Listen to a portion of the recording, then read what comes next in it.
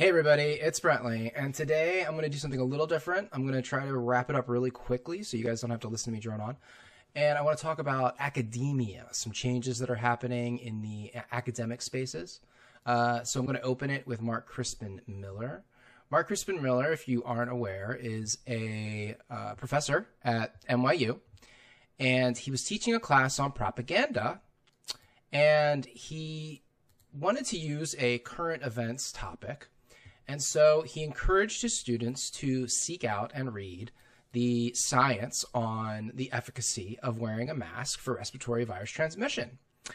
And that triggered a couple of his students. One took to Twitter to express her fury, and others complained to other professors. And eventually it became this whole thing where people were lying about him, lying about what he had said, misrepresenting his entire perspective in order to paint him as some sort of right-wing caricature, which he absolutely was not.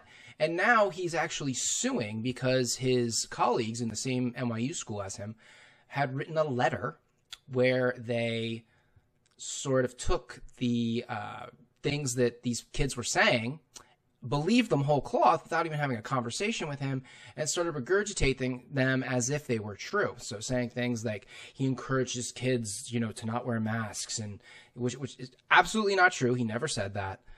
Just to give you one example. So there's this petition. You can find out about the whole story. I'll post a link in the description, of course. But it's at change.org. He's under attack. He needs support for academic freedom. Very close to getting the 35,000 signatures that they are after. He's only about 553 away. So that leads me into what else is happening in academia. Well, I saw this viral letter of a dad who wrote a scathing letter about Brierly. I'm not sure how you pronounce that. Brierly, about race focus. Someone had to, he said. This is Andrew Gutman. And originally there was an article that came up on Barry Weiss's blog on Substack, so I was going to go here. But if you don't know about Brierly, their tuition is $54,000 a year, and prospective families have to take a anti-racism pledge to be considered for admission. And this guy, Andrew Gutman, ended up pulling his daughter out of the school, which he'd been in since kindergarten, because he was just sick and tired of this whole diversity, inclusion, equity shtick. And it's become a new sort of cult attitude, and it's really infectious, and it's really in our schools, and it's everywhere.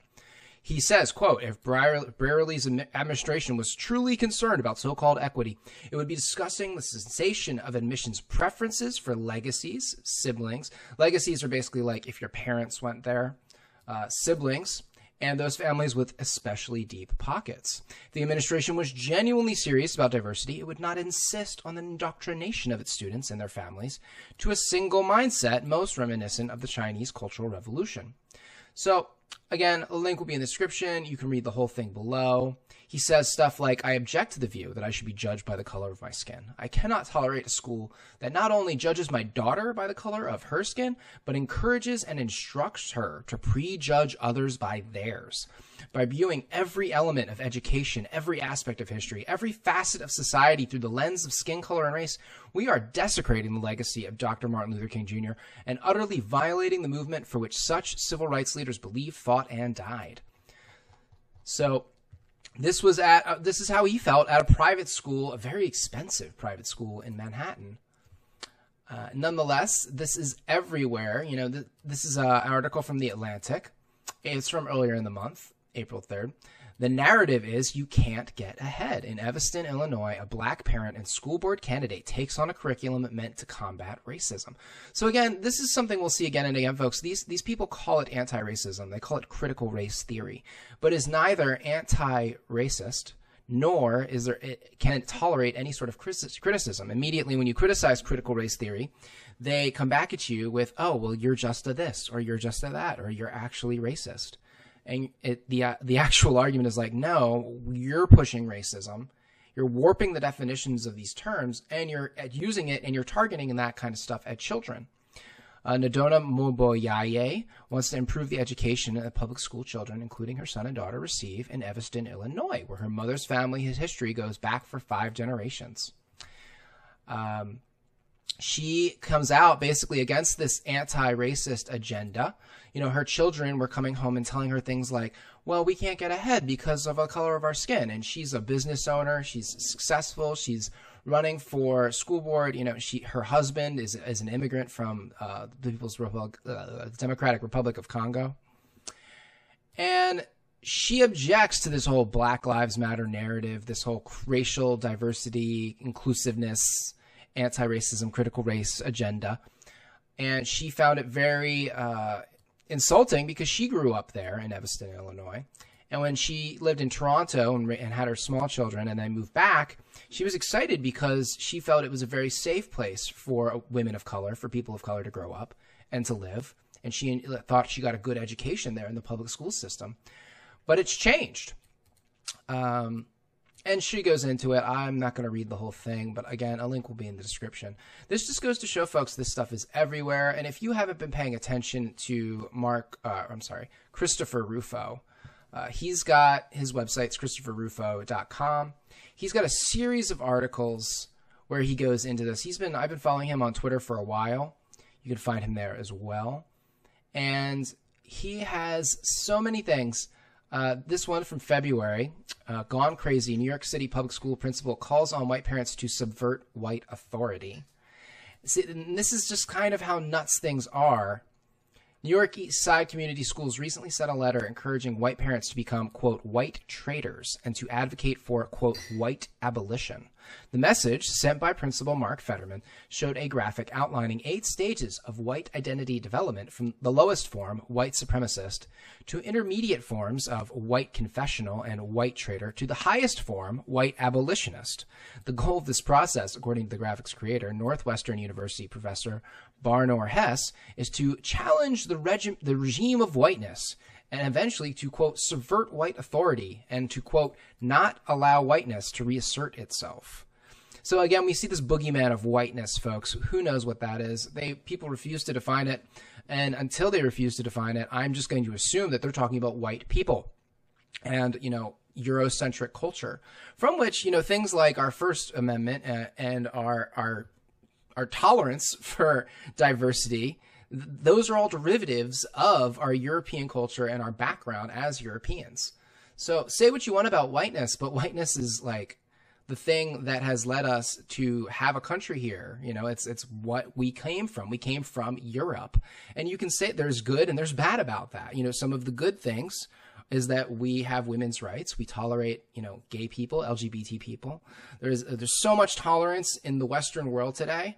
And, you know, you just look at places like China and how they treat the Muslim population. Look at places like Saudi Arabia and how they treat their women.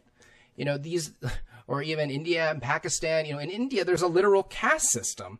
So when people tell me that the United States is this like terribly racist and institutional thing, it doesn't make any sense. And it just seems like a power grab to me. So he goes on about this letter that this guy wrote to parents. He went on a tirade against white conservatives, arguing that racism and hate is often the underlying cause fueling their beliefs. And see, this is where they jump to call you racist simply because you do not agree with them, simply because you have a diverse perspective from them, because you are tolerant of other ideas. It's just so backward and strange. He denounced former President Donald Trump as, quote, lying, racist, sexist, classist, hasteful, science-denying bully, and then described Trump supporters who attended the president's January 6th rally as, quote, a crowd of white supremacists. Fetterman's latest outburst came as no surprise, said one parent of children who no longer attend the school. The parent who requested anonymity said that Fetterman had pushed a divisive, progressive line, quote unquote, to students and families. And he goes on here to say that the language in Fetterman's letter carries disturbing historical echoes. The Ku Klux Klan and neo-Nazis used the term race traitor to describe whites who crossed the color line to work, marry, or associate with non-whites. The letter's use of white abolition is also troubling. Fetterman and Hess claim to want to abolish whiteness as a cultural and social construct, but they also use the term to describe an immutable racial essence. As University of New Mexico professor Geoffrey Miller has observed, applied to any other group, this would sound like a monstrous euphemism for mass extermination and cultural annihilation. So, and he has another piece called Merchants of Resolution. And this one is a little bit more recent. It's from April 13th. It's about in California and how they're training children in Marxist theory to, like, I guess, overthrow. Like, they aren't even, like, educating kids anymore in California. They're just, you know, programming them to be little Marxist revolutionaries so that they can buck the system and, you know, cause more problems, more riots, which then the establishment will lovingly come in with their wonderful solutions that include social credit scores, you know, all this stuff, you know, UBI, which they'll maybe tie to some sort of medical intervention of potentially disastrous consequences. But we have to tread carefully because you can't really talk about those things here on YouTube, folks. Anyway, I don't know why I keep doing that. Christopher Rufo has many more pieces on his website. I highly encourage you to peruse them if any of them seem to tickle your fancy. Revenge of the Gods I thought was particularly interesting from March 10th. California's proposed ethnic studies curriculum urges students to chant to the Aztec deity of human sacrifice. I am not kidding. So, and this one's good. Racism in the Cradle. Arizona Department of Education claims that babies develop the first signs of racism at 3 months old. So anyway, folks, I just wanted to keep it short today, just give you a little, you know, a little view. We're going to talk about these things more in depth on Dangerous Rhetoric later in the week. And I hope you will tune into that. If you haven't checked out the podcast yet, it's Dangerous Rhetoric Pod. You can find it here on YouTube. And then we also have more spicy episodes over on Rumble, where we say things that YouTube does not allow you to say. So I'll leave it there, folks. Don't forget to like, comment, subscribe, and share if you dare. Share if you are so bold. It really helps the channel grow. It's the only way I grow. So I will be back again soon with another video. And let me know what you think about this new sort of short, brief, quick little delve into a topic that encourages you, the viewer, to actually go and do more reading on your own.